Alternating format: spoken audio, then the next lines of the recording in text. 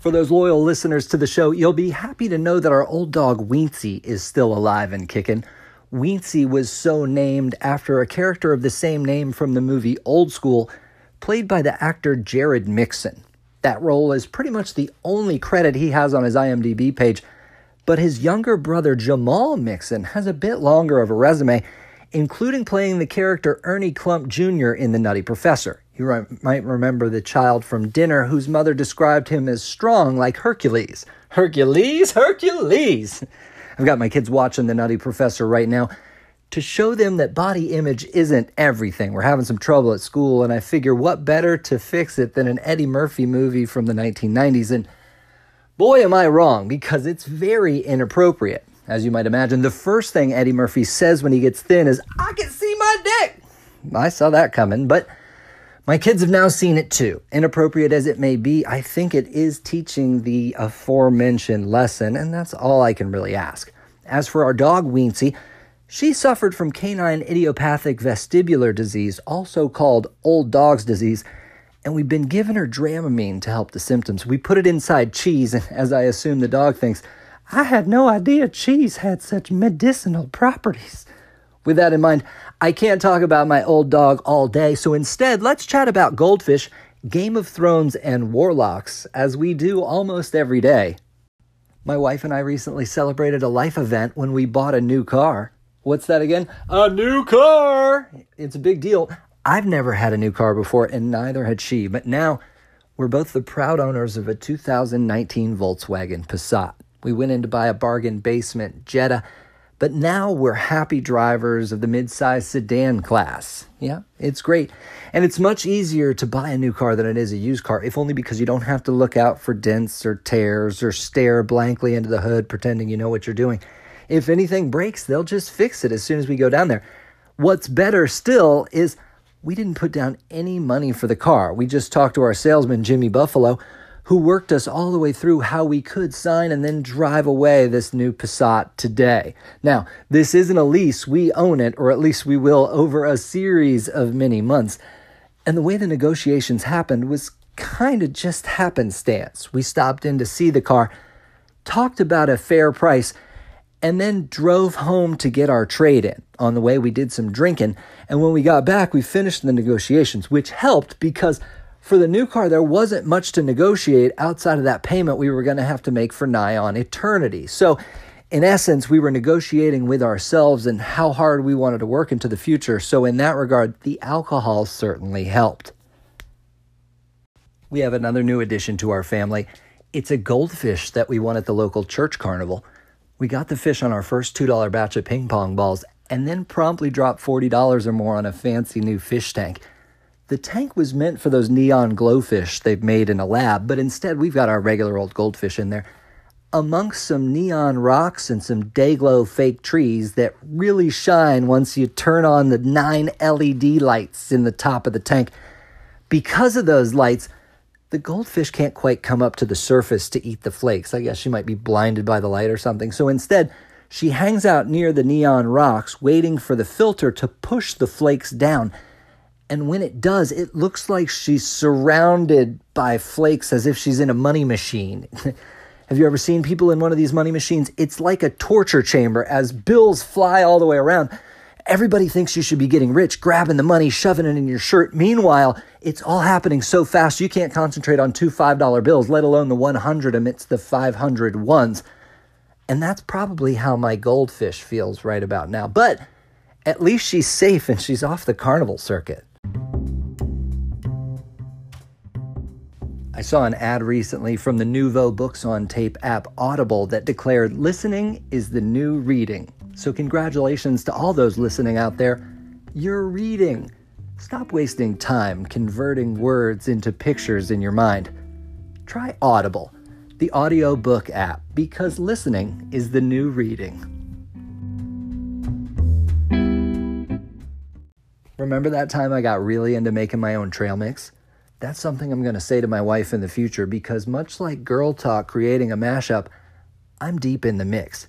I found a local grocer that lets me buy things out of barrels in bulk, and there I go to get almonds, cashews, sunflower seeds, granola, dried mangoes, dried pineapples, raisins, cranberries, things I can't even pronounce, goji figs, sesame snack mix.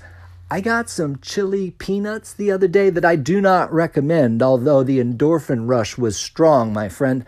Making your own trail mix is where it's at. I throw in some dark chocolate covered whatevers, and man, it really gets me on my way. Don't eat too much in a sitting though, as things could turn dark in a hurry. With that said, it's a lot better than those days when I was making Wix Chex Mix.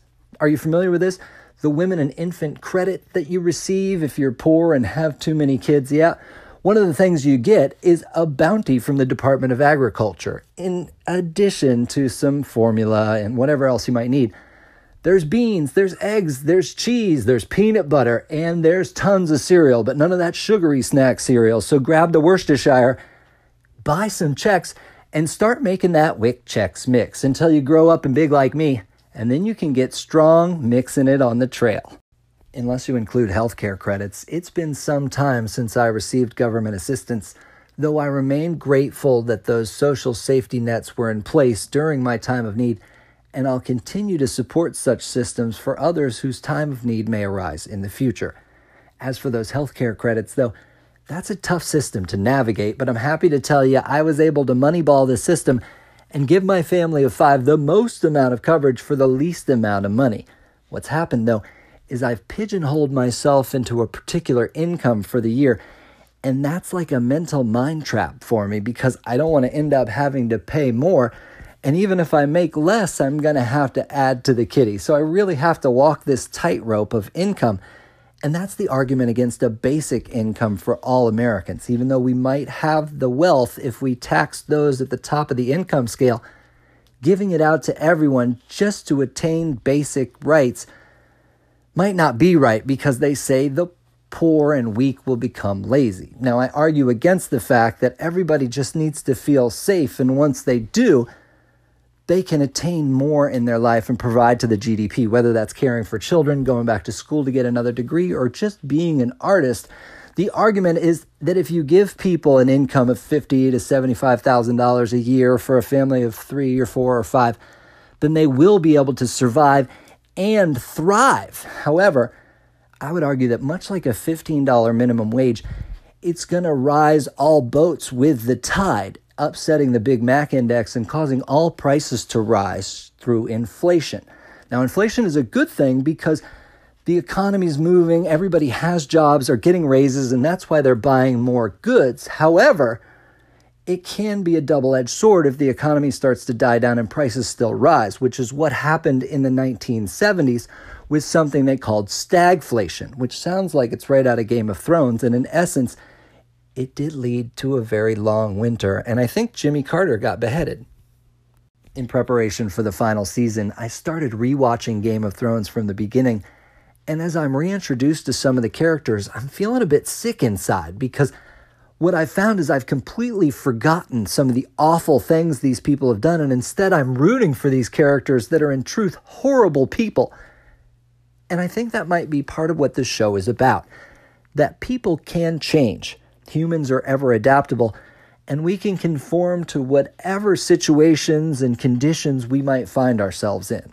Much like the Stanford prison study where half the students were inmates and the other half were guards, and they instantly took to their roles and treated each other horribly, which of course we come to find out was a fraud because everything we've ever been taught is at the least an opinion, but more likely just an out-and-out lie.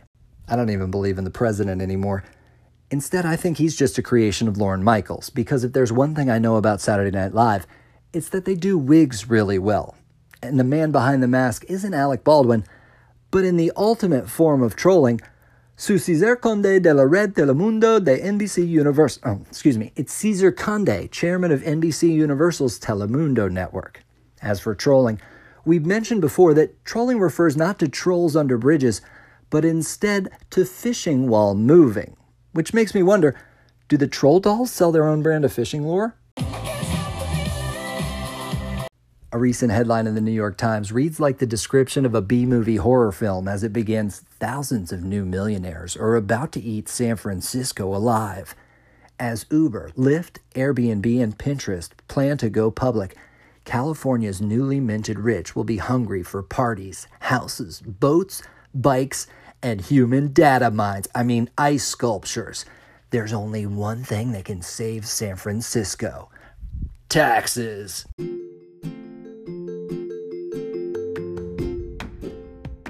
And now a message from the Internal Revenue Service. Remember, when you're in business, the government is your partner. For every dollar you make, we're entitled to 15 cents or more. Please, don't forget about the IRS, because we won't forget about you. Your Social Security depends on it.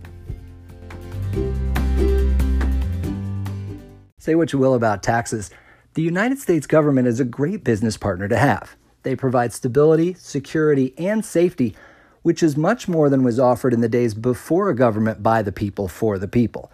Back then, protection for your business relied on, at best, local vigilantes or militias, and at worst, the mob. Angry or organized, the mob is no one to associate with when it comes to growing a successful business. We're finding this out here locally, where an Irish pub has been leasing land from a real estate investor, but when trouble arose with the lease and rent came due, the investor sent in some tough guys to rough up their clientele and, get this, piss down their kitchen sink. I won't name the real estate investor because he's also a real estate agent whom, it was told to me long ago, used to be an accountant for a local motorcycle gang named the Warlocks. No doubt then who the tough guys were, which is why I say just do your business above board with the United States government. Therein, the only piss that'll go down your kitchen sink are taxes. For those taxes, you'll get representation on a federal level, although the United States House of Representatives did spend most of this week preparing to vote yay or nay on bigotry. That's all the time we have today. But remember to feed your goldfish, pay your taxes, and let everybody know you've spent some time reading. Hopefully we can do this again almost every day.